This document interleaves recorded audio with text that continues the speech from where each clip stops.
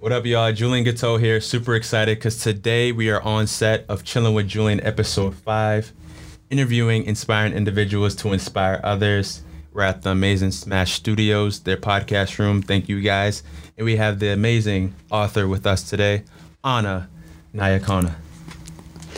Hi guys, so excited to be here and connect with you. I'm Anna Nyakana, author of Nayazuri and the Pharaoh's Throne. Make sure to follow me at Nayazuri on Instagram and Twitter, and also my website, www.annanyakana.com. Thank you so much, Anna. How are you doing? I'm doing great. I'm so excited to be here tonight, connect with your viewers, your listeners, and just spread the Nayazuri message. I appreciate that. Well, I love what you're doing, and to have you on Chilling with Julian, episode 5, the whole goal is interviewing inspiring individuals to inspire others, and you're definitely an inspiring individual. Thank you. Glad to have you on. First things first, where are you from?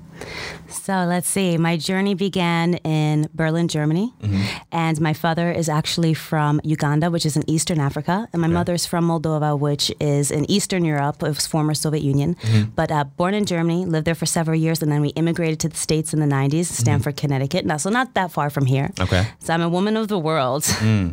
That's amazing. Did you go to school locally in the States? Or I did. I went to school locally in the States, and as you probably heard from seeing some of the information online already, definitely had a learning curve. It doesn't sound like it, but I had a very heavy accent back then. Okay.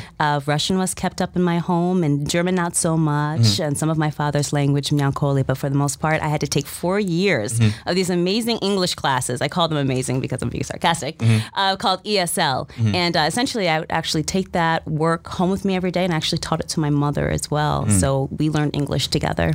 That's amazing. And traveling in from New York, was it a good commute? How was that? It was decent. It was decent. I actually took the train from Stamford, so it's a quick ride. It's like 50 minutes and under on the express. Yeah. So I'm just so used to coming in and out from Stamford to New York growing up, or just jumping on the train, going to Fordham Road shopping, whatever the case was, walking on Fifth Avenue, coming to the city, not, or just like wandering around Times Square, although it's a little creepy now with all those characters around. Very different than what it used to be. Yeah, they try to grab you and take a quick, $5 photo, so that's definitely different. Don't fall for that. No, absolutely not. Well, I'm excited. We have your book here. Yes. Explain to us the plot of this book. How did this come about? So Nayazuri and the Pharaoh's Throne, this came about from, should I call it a crazy idea that I had? Go for it. Growing up, I couldn't find anyone on the cover that looked like me. I used to take books home to be able to practice my English, build my vocabulary, and sometimes I would go home with nothing because I was just discouraged. I want to make an impact on the community, and I feel like starting with the youth is the best way. Being able to nurture a seed as it's growing versus when it's already full grown and pruning, it's more of a difficult process. Being able to nurture a seed and water it and shade it and give it the appropriate amount of sunlight, you can actually guide that growth where it's then multiplied in the future. So I wanted to strike at the heart of where the book is, which is for children, geared towards upper elementary, but to have them have representation in the books of diversity, not only in cultural diversity, gender diversity, historical diversity, what's taught in the schools these days. It's so restricted. In the first book, the characters go to ancient Egypt and they help Prince Tut overcome his own fear of rule, because most people don't know that Tut was only about 8 years old when he became pharaoh of an entire nation. A lot of pressure on a kid. Yeah. Most definitely. Definitely. I'm excited primarily because I had the opportunity to dive into the book, read it, and actually take notes, and I took a lot out of it, Thank you. There's a message in there, and it's powerful. We have Anna, you, and Naya, very similar characters. Yes. Is that something you wanted to make sure of, that those characters were similar? Exactly. So Naya is loosely based on me. I'm the youngest of 3, so I was very mature. Also, the process of being an immigrant in the U.S., it makes you mature quickly because you're in a completely foreign place and you have a lot that you have to overcome. Naya's a fearless heroine. She's a leader. She's smart as a whip, and she's not afraid to show it. She's not going to dim her light just to make those around her feel better, even if it is the twins. No, she will tell them, listen, you're being silly. There's nothing to fear but fear itself. Let's go. Like, let's get this done. Yeah. And she'll incite that inspiration in them. She knows that she can lead the way first and not have to be in someone's shadows. Exactly. You don't see that. I have a younger sister myself, and for a book like this to put the woman in the forefront, I think that's very important for young girls today, just to know like they can lead. They can be the smartest one. They can go after it and be the ones that figure out, wait, we do it this way, not that way. Well, there are more girls in college than boys, but there's so much misrepresentation out there. Yes, we're smart. We're just as smart as our counterparts. And it's not about one gender being more superior than the other. It's just that one has not had that cultivation as much as the other, right? It's always been a man's world. No, it can be our world. It doesn't have to be that way. So if this is something that can inspire your sister, inspire anyone's sister or daughter or granddaughter or niece, that's what it's all about for me. Having them find that inner strength, having them being able to rely on themselves, and also speak up for themselves if they may not have all the answers. It's not about having all the answers and just being so headstrong that you're caught up in your own ways. Yeah. No, definitely advocate for yourself. Ask for help. Rely on those around you that you trust and that you love. That's amazing. And there's so much adventure in the book. To start off in the first chapter, we have Naya. She's coming into Lotus Drive, brand new suburban area. It's raining. She's leaving her old school. It's just so different. And she doesn't know what the future holds. Can you explain a little bit about that and how that resonated with your life? So chapter 1 is called Reaching Lotus. Lotus Drive, as you mentioned, is Naya's street that she moves to in the first chapter. And it's something that I had to go through, one, moving to the United States, and then eventually moving out of the projects that I grew up in to the suburbs of Stamford, where I was now in a better school district, where I now had more resources around me. I had a library that was fully stocked, and I no longer had to, fight over the last copy of a book. I had libraries that had instruments there that I could take home and practice on and things of that sort. So Naya Zuri in the first chapter is going through a lot of internal conflict. She feels guilty for the friends that she left behind. She's also in anguish because she doesn't know if those friendships will survive. But she's thankful for the sacrifices that her family made in order to give her and her brother a better life. So by the conclusion of the first chapter, let's not give it all away. So by the conclusion of the first chapter, she has come to grips with the fact that this is going to be a new chapter in her life, that it's going to be one that her family sacrificed for, and it's one that she is going to take full advantage of because there was a lot that went into getting them there. Hence the significance of the Lotus Drive name, as the lotus grows in the mud, forces itself to fight against the pressure of the water to stretch its petals, come up out of that, and get the sunshine that it needs to fortify. I'm glad you put that in there because a lot of students and kids in general experience that going to a new school, and it's so different because you don't know how to embrace that or really face that once you're in that experience. I think that's something I experienced as well. Queens, New York was where I was born, left in the 4th grade to go to the 5th grade in Pennsylvania, and it was so different. What a shock. Didn't want to leave, and I was like, how am I going to make new friends? And eventually I did. So in this book, just to see that character go through that same thing, I think kids can resonate with that. So wonderful. Thank you. Thank you so much. So the Gonzalez twins are twins in the book. Yes. Is that something that's similar to what you grew up with? Is there twins in your world when you were younger that you kind of interpreted or put into the book from your own experiences? These fun guys. So I didn't grow up with actual twins, but I just grew up with a ton of diverse friends. Everyone was from another country, and everyone taught me something, another language or a few phrases in their language, their customs, their food. But Miguel and Hugo Gonzalez, although they're twins, they're actually nothing alike. So Miguel is more confident, he's more cool, more suave, right? And Hugo is more shy. He's timid, he's not as outspoken. And he definitely goes through a big transformation just from the first part of this book to part 2 of this book, because it is broken up into a part 1 and part 2. And into the second book, which we'll touch on slightly, if you can get it out of me. he goes through such a transformation, actually inspired by Naya. So their adventures that they end up leading inspires him to come out of his shell, inspires him to speak up and to take a lead and not be so much in the shadows as well, but in the shadow more so of his twin brother.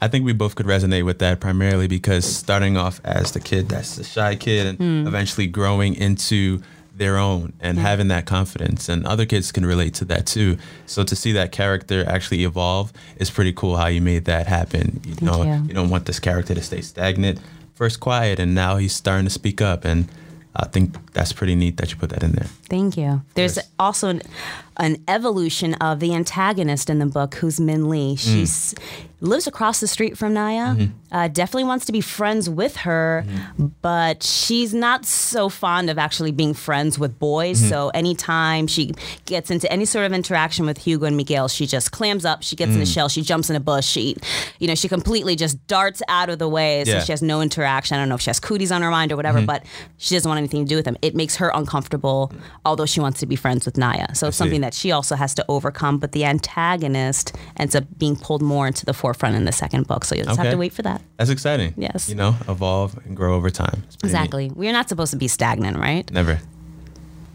So show the viewers the book. It's very colorful. It's very animated. Speaking of animation, would this ever turn into a cartoon? You tell me, Julian. Let's make it happen. Hey, it's possible. At the end of the day, I see how the colors pop. I love how it's not just a black and white. The gold on the crown, the shirt that says Reggae Fest, the glasses. And what was interesting every time I would read in the book the details of the characters, I would look to the front and say, oh, is that true? And then I would look deeper and like, oh, wait, that is. That is true. So I like how the imagery is portrayed in the book and the words you use because it makes you like stop reading and look back and like, oh, that is what they're actually wearing. I'm very visual. I was naive thinking that this would be like a 30 to 60 day process with my illustrator. It took me almost 6 months to get every character exactly how I wanted. To the T. Exactly. So Hugo, as you mentioned, all the details that are in the book describing the characters are the details that I use to create the characters, down to their clothing, their hairstyle. Hugo uses a lot of gel. Miguel has longer hair. Naya has this crazy curly hair. She loves teal, so she has her teal sneakers. Tut, definitely more specific because I had to make sure that I did the proper research of ancient Egypt attire and wardrobe, and more from a royal sense of what was their jewelry like, right? What was the eyelining? What did that mean? What was the significance behind that? Why would he wear that as a royal? So just having all of that imagery pulled in. Interestingly enough, I did have a book trailer created for this. It's gotten tons of views since I put it out. Yeah. I definitely have a dream of it becoming and turning into an educational resource. There's smart boards in the classrooms now, laptops, iPads. Kids are very visual, so they get stimulated by this. There's no more, when I grew up, like 1992, they wheel in this old television with a big bubble back and they pop in a VHS tape and you're watching something from like the 70s. It's not resonating with you whatsoever. So I did the book trailer to just be able to give young readers and their parents a quick 1 minute, 2 minute snapshot of just what the book's about. Get them excited and wanting them to read, because this is a chapter book. Okay. So there are no pictures in this book. It's geared towards upper elementary, which is between 3rd and 5th grade, but I've also worked with students in the 6th and 7th grade, especially if they're trying to improve their literacy rates. Yeah. And another wonderful thing is the fact that it's historical fiction. It's not all fiction, which means it, just fabricated from my own creativity. Yeah. So you can actually use this as a resource, and you can use this as something to write about for a book report, let's say. There's a full glossary in the back. All the words are underlined, right? As you're reading, anything that's underlined, they can flip to the back and learn. So let's really encourage our kids not only to read, but to evolve as they're reading, right? I agree. That's amazing. Thank you for that. I appreciate that. Thank you. Why is it so important for the youth to be adventurous and have imagination, just like Naya herself? Oh, Julian, I think you know as well as I do, as an individual who has creativity, if that's taken away from you, what are you left with? Your ambition, your goals, your dreams, your drive. Where does that start from, right? Where's that inspiration, creativity start from? A child is born and they have an endless amount of potential. And over the years, and as they mature and the situations that they encounter, it's taken from them. It's discouraged of them. It's no, find a field that's more serious. No, find something that's going to pay you well. No, find something that's solid that you can depend on. Not go out on a limb and start a business venture. Not go and try and pursue music or go and be a street artist and, your parents will tell you you'll be homeless. If you take away your creativity and imagination, it robs you of your spirit, of your essence. And that's done too often in the school system. It's done too often as a society. And for those children that are feeling like it's being robbed of them, I want Naya Zuri in this whole series to inspire them to think bigger, dream bigger, make goals, and actually attain them. That's interesting that you said that, primarily because that's so true. A lot of people just push on, okay, find what's in the workforce that's already out there and see if you can fit in those boxes, not necessarily what gift do you have, and try to build that and branch out on that. Primarily because it's preached, okay, find a job that pays you well rather than find something that makes you very happy. Because if you're in a job that you're just doing your day to day and the happiness is canceled out, it's kind of like you're just going through the motions. Right. So you may have the stable income, but will you have your sanity? Will you have your joy? The purpose. Will you have your love? Right. What is your purpose? Will you be remembered for? So that's amazing. That just to remind people, like, what will you be remembered for? I'm attempting to create a legacy. I'm attempting to help children find their own path. That's amazing. Or maybe I can inspire others to do that same thing. And through that book. Exactly. That's how you use that. That's Absolutely. amazing. Thank you for that. Thank you. So explain that feeling of when you had that first copy delivered to your house and you held it in your hands. What was that moment like? It was transforming. I felt that I, in that moment, was the culmination of my parents' dreams and immigrants' dreams. We came here with 2 suitcases for a family of 5. We left all our possessions behind for a better life, not knowing that we would be living in the housing projects for the next 10 years until we could, save enough to move somewhere that was more comfortable for us and had better opportunities and resources. But the wonderful thing about living in the projects is because you don't have that much going on and you don't have cable, you have like 3 channels on the television. I was always outside.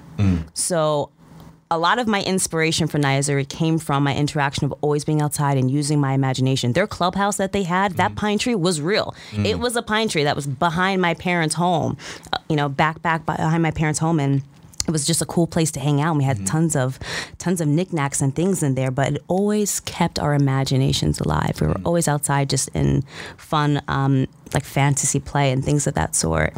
So being able to hold a copy in my hands, I felt that all of the sacrifices that my parents made and the pride that they had to swallow because the U.S. wouldn't honor their degrees and they had to take, like blue collar jobs to support their families, that it was worth it to them.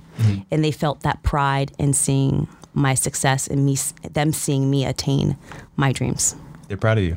It trickles down. At the end of the day, when they did all that hard work to have you do what you want to do, it makes you realize, wait, let me grind hard for my kids' kids, and create generational wealth and break generational wealth. That's one of my favorite terms.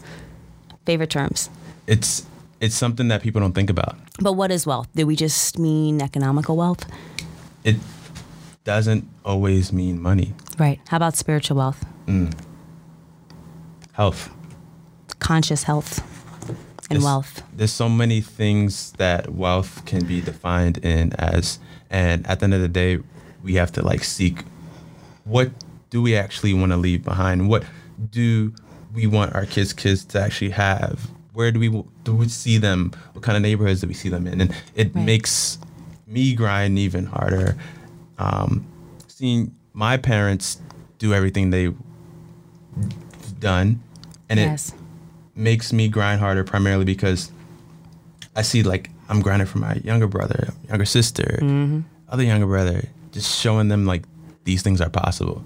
And that's the same for you. And I'm excited to see that, Thank you. My parents instilled it in me, and I just hope that one day I do enough from writing, from inspiring the other generations and parents and teachers and just society as a whole, where my kids one day will feel that.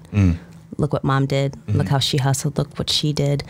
Why can't I not chase our dreams? Why do we have to chase our dreams? Why can't we step with our dreams? Why can't we walk in our dreams? I'm tired of chasing. Let's take some action. We have to. That's amazing. Thank you. And you go back to schools. Yeah, I do. I love going to schools. This book is instilled in a couple of schools. It is. Several schools, lots of schools. Name them. Drop. Oh, let's see. Metacomet Elementary, Capital Prep, Harbor, Harbor Elementary. Oh, I'm losing train of thought. There's a list. There's a list on my website. Olaf schools out in Kansas. I've been stretching across the United States lately. I just interacted with a school in Canada that's now implemented my book, and we're doing a whole curriculum plan. So it's all on my IG, of course. Amazing. But Tabusenik School.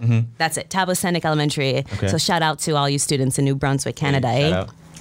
But it's been amazing. It's been amazing bringing this book across the U.S. I partnered up with Microsoft and Skype in the classroom, so I can now take my experiences and my author visits virtually. Okay. So for those schools that are like, oh, we want you to come to the West Coast or the Mid-East, or we want you to come to Japan, this is a way now to use technology to be able to spread the message and spread the mission. But it's been wonderful. I love going into the schools. That is what it's all about for me, not necessarily, like we were saying, behind the scenes, selling 1 million copies. I want to reach 1 million plus kids. I want to reach them where they spend most of their time, 40 hours a week, like we spend 40 hours a week in an office or whatever our business or craft is.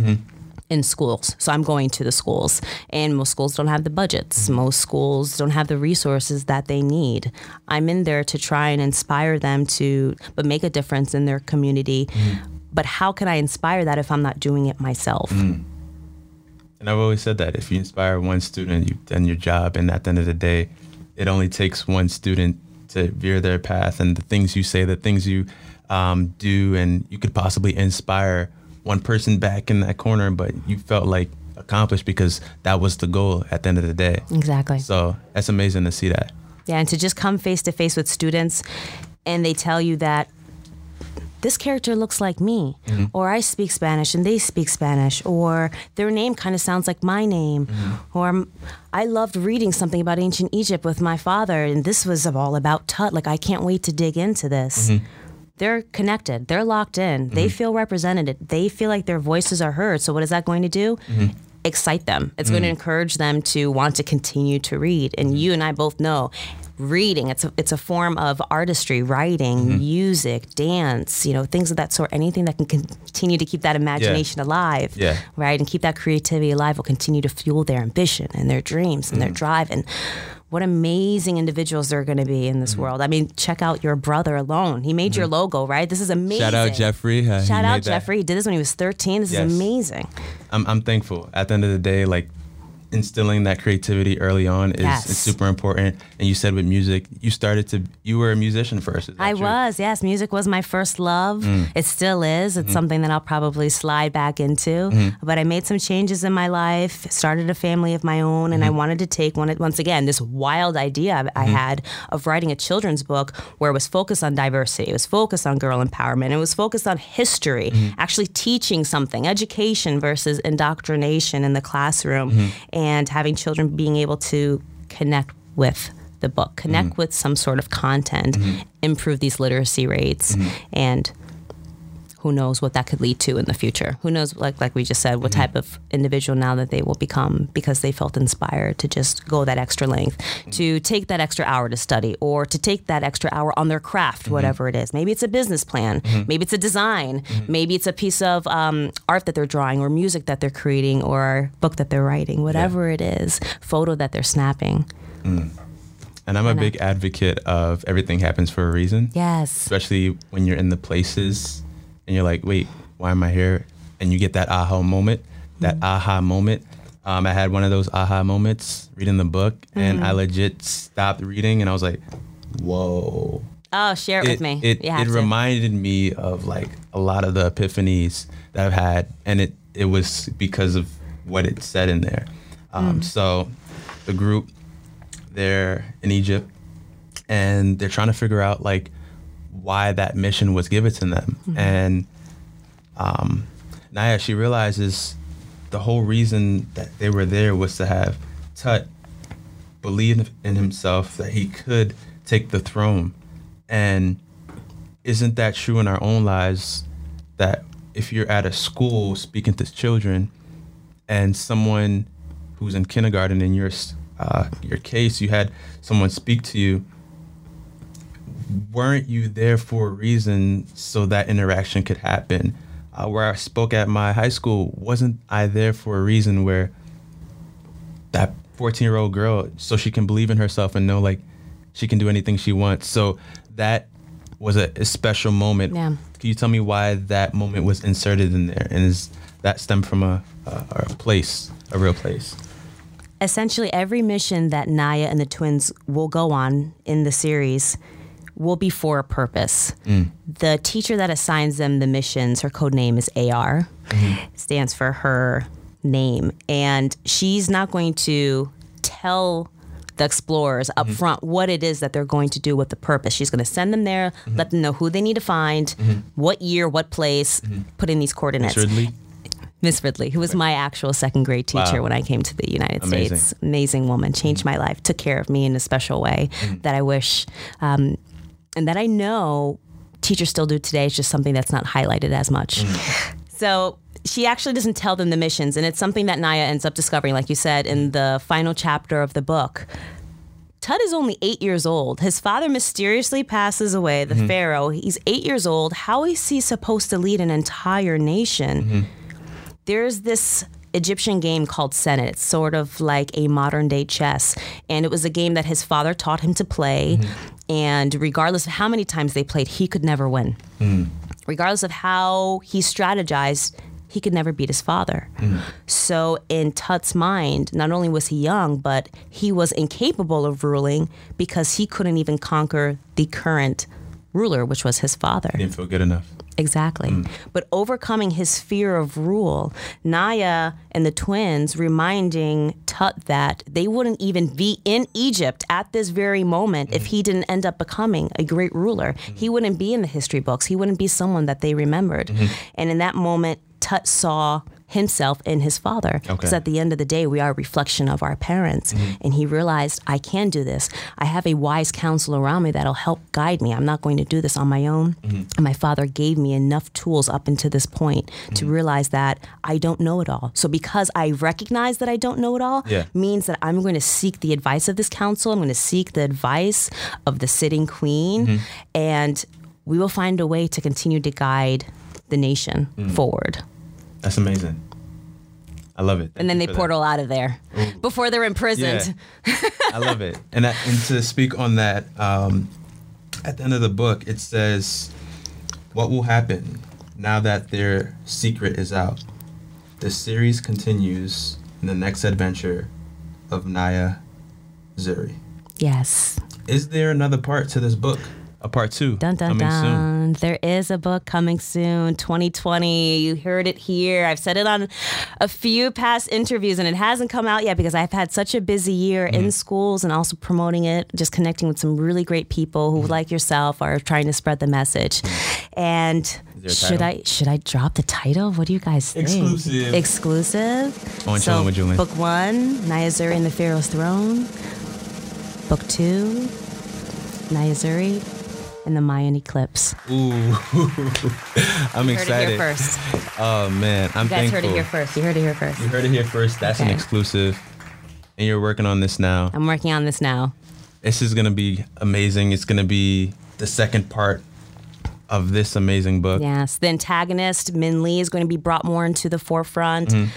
All I'll say is that something happens with the map and it somehow loses parts of its mystical abilities. So I'm going to lean on and bring in the Girls Who Code movement, and we're going to utilize coding to actually create the portal that they time jump through. That's all I'll say. That's amazing. That's it. I'm looking forward to it. At the end of the day, like, you're starting to go into a new realm, and no matter what, you're giving information to students and they'll learn something that they didn't know before. So I'm thankful. I want to thank you for coming on to Chilling with Julian, episode 5. It's been my honor. Thank you so much for the work you do as well. I appreciate it. Of highlighting individuals such as myself and anyone else out there that's trying to do some good in this world and inspire either the next generation or their colleagues or their friends or people that they don't even know on the other side of the world. If there weren't individuals like you to spotlight the work that we're doing, would it even be known? Right? If a tree falls in the forest and no one's around to hear it, did it make a noise? So thank you for being that sounding board for our noise. Of course. And to close it off, what's the last message you would like to give your viewers, your fans, your supporters at the end of this episode? Just a closing message. Keep pushing through. Overcome your fears of rejection and always bet on yourself. Thank you so much for your support. Thank you, guys. I appreciate your time. Chilling with Julian, episode 5, interviewing inspiring individuals to inspire others. Where can everyone get your book? You can get it from my website, www.ananayakana.com. I'm assuming it's right under here where I'm pointing my hand. Bam. It's also available on Amazon and Barnes & Noble, and schools and organizations that are interested in teaming up and getting in bulk. You can just order it right through my website in bulk as well for discounted prices. That's amazing. Well, I love the work that you're doing. Continue to keep pushing, continue to keep fighting. At the end of the day, there's people looking up and seeing the great work you're doing and saying, oh, maybe I can do that too. She looks like me. I can do that too. Thank you. And at the end of the day, it's making everything better, making people that look up to you want better for themselves. So thank you for your time. Thank you, Julian. And enjoy your day, guys. Chilling with Julian, episode 5. Stay tuned for the next. Peace.